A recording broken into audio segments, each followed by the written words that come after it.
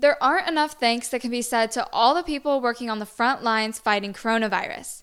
But that didn't stop Kevin Shattenkirk from saying it. I think I speak for my teammates when I say thank you for your dedication to our health and safety in the community, for your bravery in facing this threat, for the personal sacrifices you're making, family time, and risking getting sick. Back on St. Patrick's Day, before all of this began, he and his teammates were supposed to wear green jerseys. Obviously, the game that day didn't happen, but the team still had all the unused jerseys.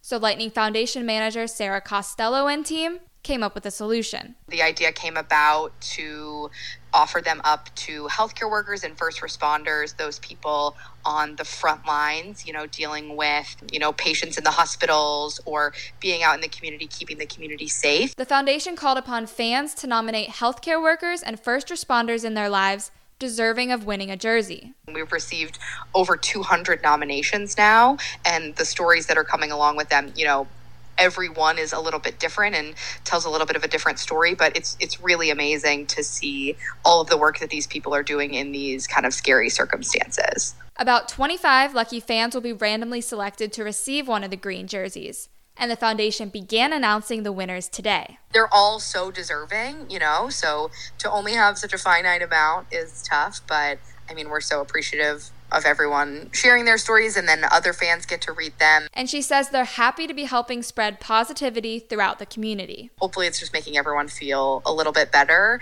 in, these difficult times, knowing that there's all these great people out there that have our backs should we need them. If you want to read some of these amazing stories, head over to the Lightning Foundation's Twitter or Instagram. Rachel West, Lightning Radio.